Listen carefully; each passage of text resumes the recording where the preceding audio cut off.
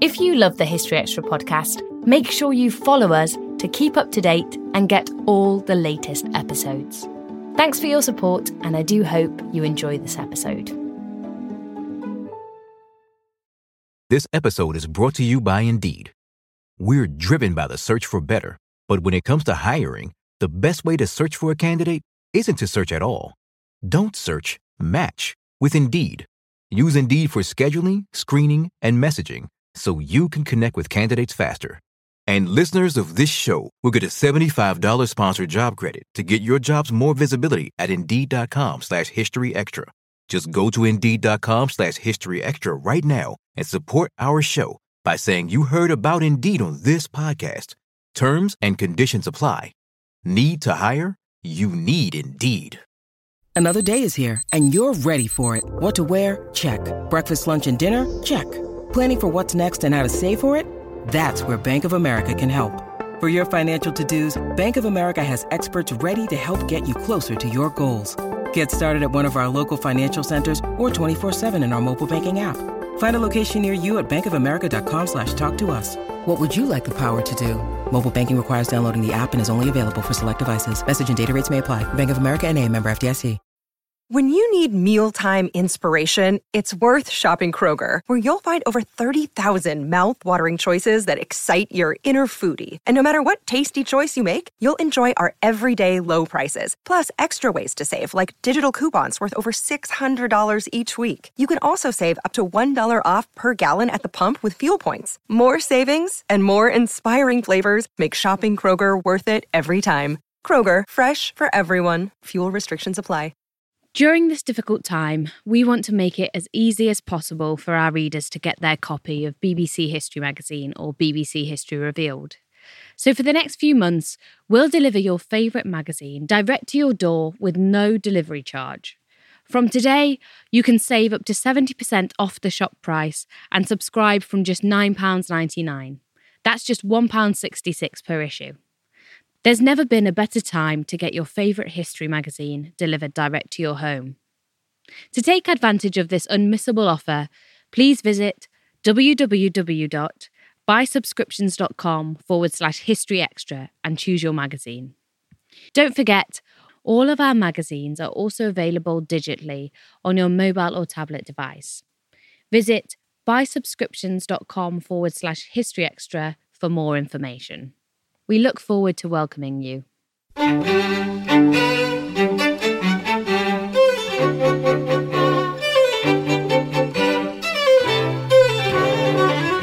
Hello and welcome to the History Extra podcast from BBC History Magazine, Britain's best-selling history magazine.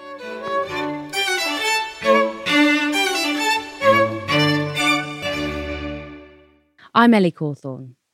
Today, we've got the second in our series of podcasts which delve into everything you wanted to know but were too afraid to ask about some of history's biggest subjects. And this time, it's the Tudors. Our content director, Dave Musgrove, put the questions to Tracy Borman. Right, today I am joined by the historian, author, broadcaster and novelist Tracy Borman, who is a leading expert on the Tudors. Her books include The Private Lives of the Tudors, Henry VIII and the Men Who Made Him, Thomas Cromwell, The Hidden Story of Henry VIII's Most Faithful Servant, and Elizabeth's Women, The Hidden Story of the Virgin Queen. She's also joint chief curator at Historical Palaces, so basically she knows her onions. And she's written for BBC History Mag and History Extra, and indeed BBC History Revealed many times over the years, as well as appearing at our events quite a few times. So she was the first person I thought of for this next round of our new Everything You Wanted to Know But Were Afraid to Ask series. And of course, today's topic is the Tudors. The format is we ask for questions from you, our readers and listeners, via our social media channels at History Extra on Twitter, Facebook and Instagram. And then I did a quick bit of research to see which were the most widely asked queries about the Tudors on Google's too. So we've got a blend of that, which hopefully means we'll answer a lot of the things that you're dying to know about. Plus, there is also some more random questions that you might not even know that you wanted to know about. But anyway, we'll see how we go. So, Tracy, thanks for doing this. How are you? Absolute pleasure. I'm very well, thank you. Good. And you were just saying you're in the middle of writing. So do you want to tell us about your current project? Yeah. So one thing that quarantine is very good for is getting books written when the kids are letting me do that. And my new book is A History of the Monarchy. So it's a very big book. And I have to say, until the current situation, I was getting worried about finishing it. But now it's racing along. It's due out towards the end of next year because the Queen's Platinum Jubilee is coming up, so it seemed like the right time to make this kind of history. Cool. And 1,000 years, did you say, starting with 1066? 1,000 years, yes. A bit of a prelude on the Anglo-Saxons, so as not to upset anyone who's a devotee of that period. But really, it's 1066 when it all gets going. Okay, so you've got some great stories to tell there, and of course, what we're going to talk about now will no doubt feature to large extent, I'm sure, in that book. I think the Tudors chapter might be a bit longer than the others. Okay, so Tudors is what we're doing. So we've got loads of questions, and we're just going to rattle through them. I've ordered them broadly chronologically, so we'll see where we go. So let's start off with the sort of the basic one, a quick one from Google. Why are the Tudors called the Tudors? So this is because Sir Owen Tudor, who was one of the most powerful Welsh noblemen of the time, he married Catherine of Valois, so the widow of Henry V, and they had a son, Edmund Tudor, who was the father of Henry VII, so the first of the Tudor monarchs. So really, the Tudors were a very powerful aristocratic Welsh family. So that is the reason for their name. Okay, brilliant. And then another Google one, which I guess it depends on your preference, but why are the Tudors so popular? Obviously, you've written quite a lot about the Tudors, so you must find them interesting. So what's the score there? I think I'm asked this more than any other thing, and I probably change my answer each time. So the answer I'm going to give today is that I think really when it comes to the Tudors, you can't make it up. You've got everything. You've got the drama, the colour of the age, a king who marries 6 times, a virgin queen. It's a very self-confident age where, we're expanding overseas, the Shakespeare, flowering of culture. And I think, we tend to look back, this was the kind of glory age. Of course, there was a darker side to it as well. But I think really, for me, it's all about the drama. Okay, and we've got some great stories in there, so and we'll probably come to those in a bit. Okay, this is apparently a very popular Google question. Also, it was asked by Rob Rodriguez on Instagram, which is: are the Windsors related to the Tudors? So your current book project will no doubt tackle this as well. It's going to have the mother. It's going to have the mother of all family trees at the beginning, I tell you. But so, as I understand it, yes, of course they are related. It gets a bit kind of tenuous at times. But the current queen is, I think, the 14th great-granddaughter of Henry VII. And the main link between the Tudors and the Windsors is through the Scottish royal family, actually, when Henry's daughter Margaret married James IV of Scotland, and it was their descendants who really became the future kings and queens of England. So it was more Scottish, the link, than English. Yeah, perfect. Okay, so let's go on to the monarchs one by one. Some of the Tudor monarchs have got a few more questions than others, but Henry VII. Did Henry VII have a legitimate claim to the throne? Asks Google. It was sort of legitimate, but it didn't bear close scrutiny, is what I would say. So he was pretty much the last Lancastrian standing by the time he came to the throne. Now, even though he was the son of the formidable Lady Margaret Beaufort, and she was descended from, Edward III, it was through an illegitimate line, ultimately. So she was a descendant of John of Gaunt and Catherine Swynford before they were married. So that was the bit that made the Tudors' claim to the throne, frankly, a little bit dodgy. Okay. And then moving on to the end of his life, apparently this is a big one on Google. How did Henry VII die? Well, Henry VII suffered ill health for a number of years before his death in April 1509. what he seemed to have been particularly prone to was kind of respiratory illness. And it may have been tuberculosis that actually killed him. We have descriptions that his breathing was very laboured. He was unable to stomach any food. He'd grown very, very weak and emaciated. And he always seemed to get ill in the winter months. The damp would kind of play on his chest a bit. And so it was probably tuberculosis. But the way in which symptoms are described, it has to be a best guess, really. Okay. Now, here's one which probably requires a little bit more explanation. This comes from Hisdorian on Twitter. One of our bigger Twitter fans, actually. She's often asking questions. Do you think Sir Rowland Velville was Henry VII's illegitimate son?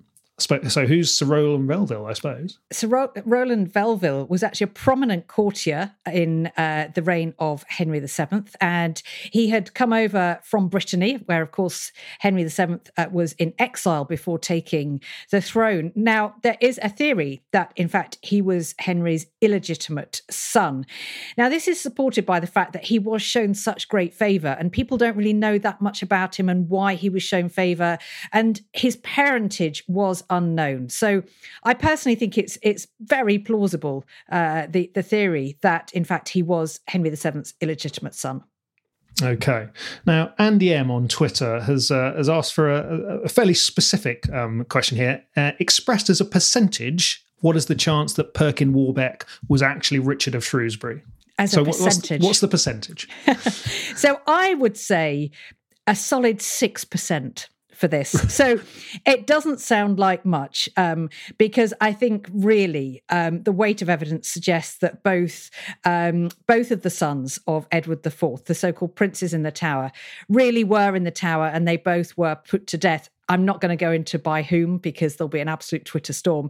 But I do believe that they were both the princes, Richard and Edward. There's no evidence that one of them was spirited away, Richard in this case, and later tried to take the throne as a kind of Perkin Warbeck.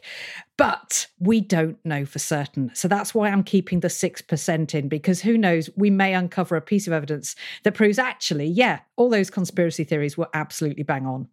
Okay, so there's a 6% chance there, Andy, 6%. Okay, let's move on to Henry VIII. Obviously, we've got a load of questions here. Everyone loves to hear about Henry VIII. Google, a big question on that is, how tall was Henry VIII? Do we know how tall he was? Well, we can be pretty sure he was about 6 foot, 6'2", and we know that from his suits of armour, which are in the Tower of London, which give us quite precise waist measurements, but we can also pretty accurately judge his height as well. Yeah, he was a big strapping man, wasn't he? That's the main thing was about him. A big strapping man, very different to his father, looked much more like his grandfather, Edward IV. Okay. And Google, everyone always wants to know how people died. How did Henry VIII die, and how old was he when he died? So Henry VIII was 55 years old when he died, which was a fair innings for the time, obviously not so much today. What he died of was probably a number of related causes, but he'd had these horrible ulcerated legs for a number of years, and the way in which those ulcerated legs were treated meant that the wounds were kept always open, so they were always prone to infection. And he almost died on several occasions of blood poisoning, effectively. So it may have been that. It may have been linked, though, to his obesity. I mean, here was a man whose waist measured about 54 inches by this time. He was, a colossal figure of a man, and that must have just exacerbated this problem he had with his ulcerated legs. Quite often in history, when it's describing royal deaths, the words defluxion of the throat are used, as indeed they were for Henry and his daughter Elizabeth. I think really it's just a shortness of breath, frankly. But for Henry, I think it was much more to do with the blood poisoning. Okay. And then one that's linked to this, actually, this is Lynn Freitas on Twitter, said she's asked that she's heard that Henry VIII's behaviour became more violent and erratic after he sustained a head injury while jousting. So any truth to that? And does that play into his potential death at all? Yeah, this theory gained a lot of ground in recent years. I think there was a sort of fairly modern-day medical study that suggested a brain injury from that jousting accident in 1536. But in fact, I don't buy into it because that theory is based on the idea that Henry was knocked unconscious during the jousting accident. There's only one source that says he was knocked unconscious, and that was written by someone who was in Paris at the time. So there are no reliable eyewitnesses to say that it was actually an accident that involved any kind of brain injury. And also, I think Henry's mental decline was much more gradual. It wasn't a kind of overnight change, as would be more suggested by a sort of brain injury. Okay. Is it true that Henry VIII considered himself a Yorkist, asks Richard Tracy on Twitter? I would absolutely agree with Richard Tracy, because I think Henry always identified with his Yorkist grandfather, Edward IV. As I mentioned, he looked a lot like him. And also his mother, Elizabeth of York, made sure that he was surrounded by Yorkists during his upbringing, in particular Arthur Plantagenet, who was his illegitimate uncle, one of the illegitimate sons of Edward IV. So really, the Yorkists were the glamorous lot. They were the strapping kind of military leaders, as opposed to the slightly more puny Lancastrians. So Henry always liked to think himself a Yorkist. Okay. Right. Phil M84 on Twitter wants to know, why don't we hear much about Margaret Pole? And then he goes on to say, was she truly the last of the Plantagenet princesses? Well, if I had my way, Dave, we would hear a great deal more about Margaret Pole, because I have suggested her as a book and it's been poo-pooed as not being one that would have enough appeal. So perhaps we ought to start some kind of Twitter campaign going for a new book on Margaret. I think she's fascinating. She wasn't quite the last, really, of the Plantagenets. Her line through her sons and other members of the Pole family did actually continue well into the 17th century. And Plantagenet blood was in families such as the Hastings, the Percys, the Nevilles, really big ancient families in England's history. So she wasn't the last, but I do think she was really significant. If she hadn't been, Henry wouldn't have bothered cutting her head off. Sure. Okay, now then, this is a good one. People always want to know this. So this is Tracy Jacobs on Twitter. Is it true that people wanted to be keeper of the stool so they could have the king's undivided attention? It absolutely is bang on. So a groom of the stool sounds like the worst job in history. You basically accompany the king to the toilet and clean him up, etc. afterwards. Not a particularly nice job, but you get to be with the king alone. And actually for quite a long time and at regular intervals. And so this was gold dust, because in order to get ahead at court, you had to see the king a lot. And grooms of the stool did very well out of the position. They used the time with the king to petition for titles and estates for themselves, to promote the interests of their mates. So yeah, absolutely. It was the plum job at court. Okay. Now, we've got one from Sir Walter, not the Sir Walter, I guess, on Twitter. And he asks, why did Lady Jane Grey's supporters so quickly abandon her? Yeah, it's a good one, this, because Lady Jane Grey did have a body of powerful supporters before Edward VI died, and they were quality over quantity, however. They were powerful at the time, but not great in number.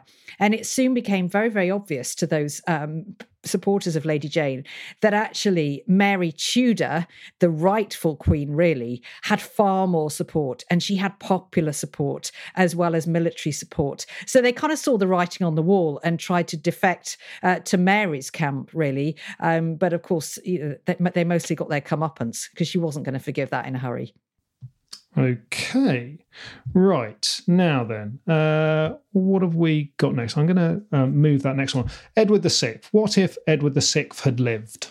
One of the greatest what-ifs in history, I think. Well, I think he had the makings of a greater tyrant than his father, Henry VIII. He was a terrible young man, really. In his youth, he once flew into such a rage that he grabbed one of his falcons from its perch and tore it to pieces in order to get revenge on one of his tutors for trying to tell him what to do.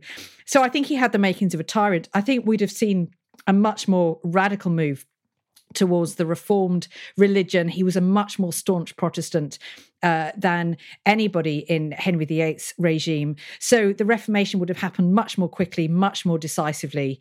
And yeah, I mean, in terms of successes, he probably would have married, had children of his own. We wouldn't have had Bloody Mary. And the greatest shame, we wouldn't have had Elizabeth, my own favourite. Okay.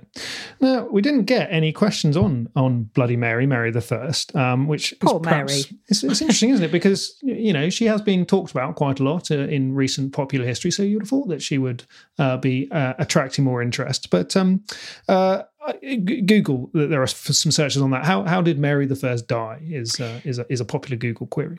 Well, there's no defluxion of the throat this time. What I think we can be fairly certain is that she was suffering from some kind of cancer. And tragically, I think that explains her so-called phantom pregnancies, because she did twice display quite obvious signs of pregnancy, particularly a swelling of the stomach. That may actually have been a symptom of ovarian cancer. And we know that she suffered in that respect. She often had stomach ache. She suffered a lot of pain growing up as well as in her adult life. And from the symptoms, there is, I think, quite a plausible theory that's what killed her. It was some kind of cancer. Do you still get a lot of people asking you or confusing Mary I and Mary Queen of Scots? All the time, actually, yes. My own husband being the most recent of those, but then he's not a historian, so he can be forgiven. But yeah, it is still quite a popular misconception, that one. Yeah, okay. All right. So we've got loads of questions on the last monarch, Elizabeth I. We haven't talked about Lady Jane Grey. Well, actually, no, we did, didn't we? We a little bit, yeah. Okay, so Elizabeth I. Jill Peristrom Wright on Twitter asks, why didn't Elizabeth marry and have children to ensure the succession of the Tudor line? Easy question. Why didn't Elizabeth marry? I think she had learned from the examples of her past. Her mother was executed. She saw a stepmother, Catherine Howard, executed. She saw the miserable marital life of her sister, half-sister, Mary. And so she'd learned that really it's a really tough gig to get married as a queen and do it well. And also she knew she couldn't marry somebody from abroad because her sister had done that. It was a disaster. If she married one of her own subjects, it would be deeply divisive. So I think she just thought, I will have but one mistress here, as she famously said, and no master. And I have to say, I don't blame her. Still to come on the History Extra podcast. I don't think Elizabeth would ever have run the risk of having a full-blown affair, not after everything she'd been through to get to the throne. So she kept Dudley close, but not that close.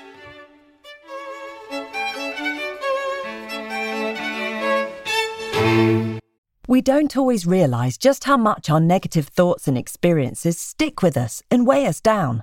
You may find your brain constantly running through a highlight reel of bad moments. That comment your friend made last week that hurt your feelings. That frustrating thing your mum does. Or that silly thing you said in a meeting. Maybe it's time to get it all off your chest. Whether it's a tiny annoyance or something much bigger. Talking about it can give you some relief and lead you to a potential solution. That's where therapy comes in. It's a safe space to share whatever's weighing you down and learn to process it. So your internal highlight reel can focus on the good stuff. And BetterHelp offers affordable online therapy on a schedule that works for you. Connect with a licensed therapist by text, phone, or video call. Start the process in minutes and switch therapists anytime. Let it out with BetterHelp. Visit betterhelp.com/historyextra today to get 10% off your first month. That's BetterHelp, HELP.com/historyextra. This episode is brought to you by Indeed. We're driven by the search for better, but when it comes to hiring, the best way to search for a candidate isn't to search at all. Don't search, match with Indeed. Use Indeed for scheduling, screening, and messaging so you can connect with candidates faster. And listeners of this show will get a $75 sponsored job credit to get your jobs more visibility at Indeed.com/historyextra. Just go to Indeed.com/historyextra right now and support our show by saying you heard about Indeed on this podcast. Terms and conditions apply. Need to hire? You need Indeed. We've got a few questions about Elizabeth's love life, I suppose, which is always perennially fascinating to people. What's the likelihood of Catherine Carey being Henry VIII's illegitimate child, making the fantastically named Lettice Knowles doubly related to Elizabeth and so increasing their rivalry over Dudley at court? That's from Miss Levitt, who I think is a school teacher, on Twitter. I think it's very likely, actually, because Catherine Carey was born in about 1524, which would coincide with when we know Henry VIII was having an affair with her mother, Mary Boleyn. And there's more evidence, I guess more circumstantial, in that Elizabeth absolutely adored Catherine. She promoted her above every other lady once she was queen. And although she certainly never acknowledged that they might be closer kin than was publicly known, I think in private, the fact that she trusted her so much, she gave her so much favour, I think to me, that is Elizabeth recognising that, in fact, they were probably much more closely related. Okay. Was Dudley Elizabeth's secret lover? Again, that's from Miss Levitt again. Miss Levitt asks some great questions, or her students do. Actually, yeah, no, she says it's her year 12s asked the question, doesn't it? There you go. The burning question of Tudor history. Well, I personally think that Elizabeth really was the Virgin Queen. I think she and Dudley were undoubtedly very, very close and loved each other deeply. Theirs was a 50-year relationship. They met when they were 8 years old. But I don't think Elizabeth would ever have run the risk of having a full-blown affair, not after everything she'd been through to get to the throne. So she kept Dudley close, but not that close. Okay. Now then, here's another sort of what if from Bev Lawrence on Facebook. Who asked what would have happened if Elizabeth had been a boy who lived to succeed Henry VIII, and then she asked specifically, would Anne Boleyn have been safe, or might Henry still have tired of her? Yeah, that's a great question. If Elizabeth had been a boy, Anne Boleyn would have been saved. Even if, as we know, Henry was getting really tired of Anne Boleyn, he found her behaviour kind of appealing in a mistress, not so much in a wife. There's no way he'd have got rid of her. If Elizabeth had been a boy, it would have protected her for the rest of her life. As it was, of course, things turned out rather differently. And if I may, in a very shameless plug, I have a new series coming out about the downfall of Anne Boleyn, which is due out on the anniversary of her execution on the 19th of May. And I considered this question in there at quite some length. Where can we watch this series? So it's coming out on Channel 5. Okay, cool. Which presumably may be available in the States as well. Some of our listeners are in the States, but I would imagine. Absolutely. I think there are ways to watch online, that kind of thing. Okay. What was the title of this? At the moment, it's called The Fall of Anne Boleyn, and it takes a forensic look at 3 key days in her downfall, leading up to her execution at the Tower. Okay, cool. One to look out for. Thank you. Right. Okay. We talked a little bit about Mary, Queen of Scots just now, but Adelaide Thomas 99 on Twitter says, when Elizabeth kidnapped, then murdered the head of a foreign sovereign state, bracket Scotland, why wasn't that seen as a casus belli, a provocation of war? Yeah, I mean, it's interesting. It was all about diplomacy, really. So even though Mary's son, James VI of Scotland, he sort of made a bit of a show of protesting about his mother's execution, but not very seriously, because he knew that he was in line for the English throne. There were really no other viable candidates, really, to take over from Elizabeth. So he, of course, he had to, for form's sake, sort of show himself to be a bit disgruntled that Elizabeth had chopped his mother's head off. But it didn't go any further than that. And relations were soon restored because he had his eyes on the ultimate prize of being King of England. How did Mary, Queen of Scots, end up in that situation? In terms of being executed by Elizabeth, she flung herself on Elizabeth's mercy after being ousted from her throne in Scotland. But that was probably one of the worst moves in history. She should have gone to France. She chose to go to England. Elizabeth made her a prisoner straight away, and she would remain a prisoner for almost 20 years until she was involved in the Babington conspiracy to assassinate Elizabeth and put Mary on the throne. And good old Francis Walsingham got proof of that, and it sealed Mary's doom, and she was executed in 1587. Okay. Right. Oh, we've got another one from Ali Thomas, which I probably should have asked earlier. Was Philip of Spain considered king while married to Mary? And if so, why is he left out of the Tudor canon?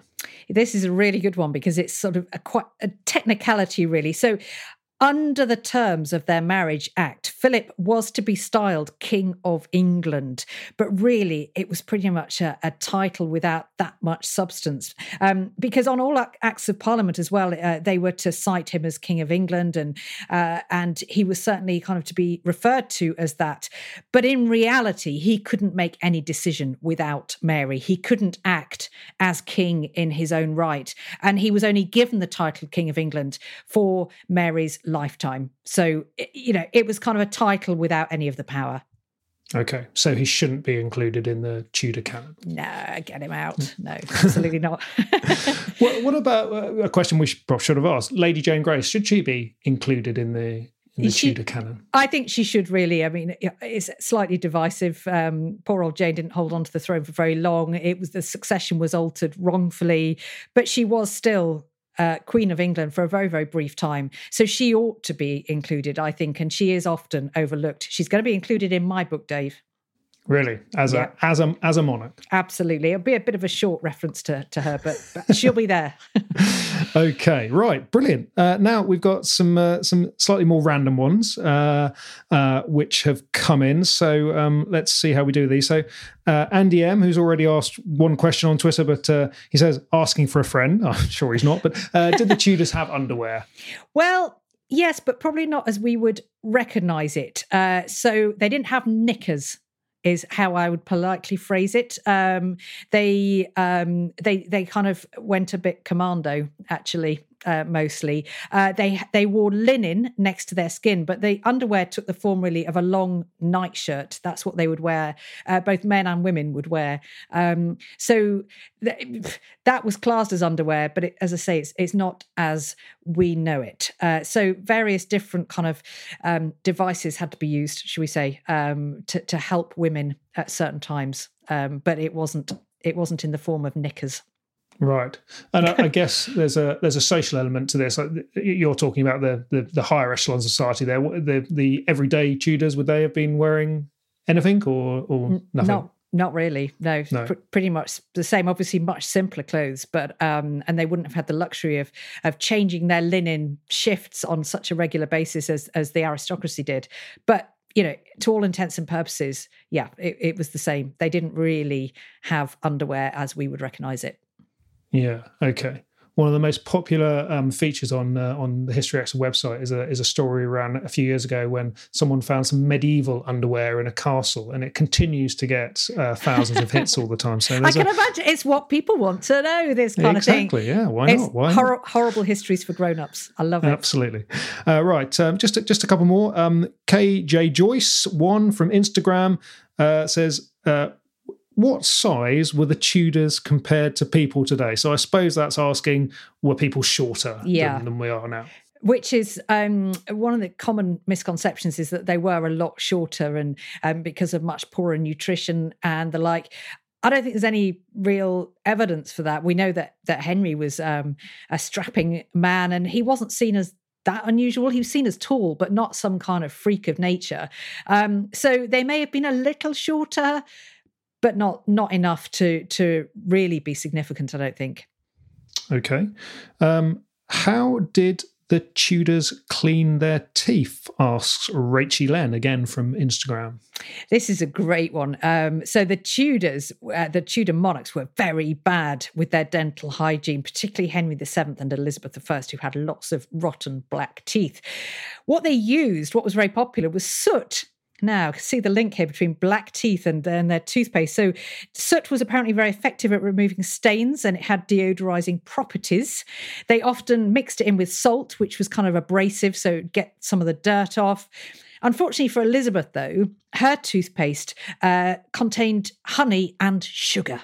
So, because she had a very sweet tooth, and that was the problem. So she kind of exacerbated the problem by having a toothpaste where she used sugar instead of salt as the abrasive property. So, of course, it just made things a whole lot worse. Not a good idea. So it is true then that her teeth were particularly bad towards the end of her life. They were really, really bad. And it was said by one particularly cruel ambassador that she has so few teeth that when she talks quickly, nobody can understand her. Okay, and a last one, which is one of the most popular Google terms, is did the Tudors smell? Now, I'm not sure exactly what they're getting at, but I presume did they smell bad is what we're after here. Okay, very brief terms. I would say if you're rich, then no. If you're poor, probably. The rich didn't smell. It's a real myth that everybody stank to high heaven. They didn't bathe very often. Elizabeth famously said, I would take a bath once a month, whether I need it or not. And she was considered a very regular bather. What they did, though, I mentioned the linen kind of underwear, so to speak. They had their linen underwear changed 2 or 3 times a day. Now, this was better than washing because linen is actually really good at drawing out smells, dirt, toxins from the skin. So effectively, you wash your linen instead of your skin. Now, Ruth Goodman, that fantastic historian, has tried this, and she lived like a Tudor for about 3 months, just washing her linens, not her skin. And she said she was still sweet smelling by the end of those 3 months. Of course, if you're poor, you can't afford to do that. They probably were a bit more whiffy. So you probably know this from your experience at the Historic Royal Palaces. As you entered the court of Henry VIII, what sort of smells would hit you? Would it be like orange scents or something? What's going on? Yeah, I mean they did like perfume. Lavender was a very strong smell. It was a kind of all-pervading smell, really, because people like to keep lavender on their person. Ladies would kind of keep it in their bodice so that they smelled nice. It also was thought to have kind of medicinal properties. If you inhaled the right scents, it would help to ward off disease. Lavender was also thrown onto rushes to help the rooms of the palace smell sweet. Rosemary was also very popular. So I think the first impression would have been actually a very fragrant one if you could get past the smell of the roasting meat from the enormous kitchens. Of course, and everyone remembers the kitchens at Hampton Court. It's one of the most popular. Okay, right, brilliant. Well, we've run through all the questions. I suppose one last thing, are there any really obvious questions that always get asked to you when you're doing book signings and stuff? Are there any that we've overlooked here that we should have a look at? Yeah, so I'm very pleased that we've had the virginity question with Elizabeth and also the head injury with Henry VIII. I guess I do get asked quite a few what ifs. We've had a couple of them, but quite a popular one is, what if the Armada had succeeded? Would we all be talking Spanish and all of that kind of thing?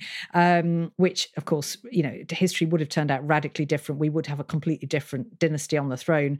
In terms of the Tudors themselves, though, I think the one I do get asked a lot is just the difference between their public and their private persona. Were they just the same in private? And I certainly get asked this at Hampton Court because people like to poke around in those areas that say, private and don't go through here. I would say the Tudors were radically different in private. They were sort of off duty. They were probably a bit more, as we all are at the moment, kind of not necessarily dressing as smartly as we might have been for work.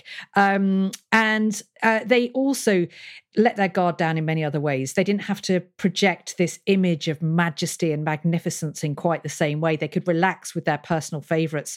And my favourite quote is about Henry VIII.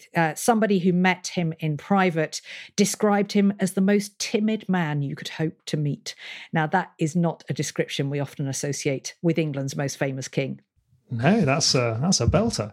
Okay, right, we are good. So that's brilliant. So I should just say, for more information on all this, then you've got all these books, which I'll just reel off again: The Private Lives of the Tudors, Henry VIII and the Men Who Made Them, Thomas Cromwell, The Hidden Story of Henry VIII's Most Faithful Servant, obviously very topical with the Hilary Mantel books at the moment, and Elizabeth's Women, The Hidden Story of the Virgin Queen. I've not missed any obvious ones there, have I? You haven't missed any. You've one thing just to note, if I can do a shout out for Hampton Court, because it is a big year for the Tudors this year. It's the 500th anniversary of the Field of Cloth of Gold. Now, we were halfway through installing an exhibition when very, very sadly we had to down tools because of current circumstances. But we really are hoping later this year to launch that exhibition, run it for longer, all being well. And we're doing all sorts of online activity around that. So, just a plug for what will be a great exhibition. Yeah, and obviously that's a fascinating event. The Field of Cloth of Gold. We've got something coming up in both our magazines in the next few issues. It'll be on History Extra as well. So it's that's a great story there. So yeah, absolutely. When the world is open again, then I'm sure the crowds will come flocking to Hampton Court and indeed the rest of historical palaces and hopefully the rest of the heritage sites around the world too. Tracy, thank you so much. That's excellent. We've answered all the questions that we had, so hopefully our listeners will now be much educated about the Tudors and will be able to carry on and enjoy life once more. Oh, it's been a pleasure and great questions too. Thank you. That was Tracy Borman. You can find several articles written by Tracy and a huge range of other features and podcasts on the Tudors at our website, historyextra.com. Do feel free to drop us a line with ideas of topics or historians that you'd like us to include in this series. You can do that on our social media channels at History Extra. Thanks for listening. Today's podcast was produced by Ben Hewitt and Jack Bateman. Our next podcast will be released tomorrow, when I'll be speaking to Catherine Fletcher about the 17th century artist Artemisia.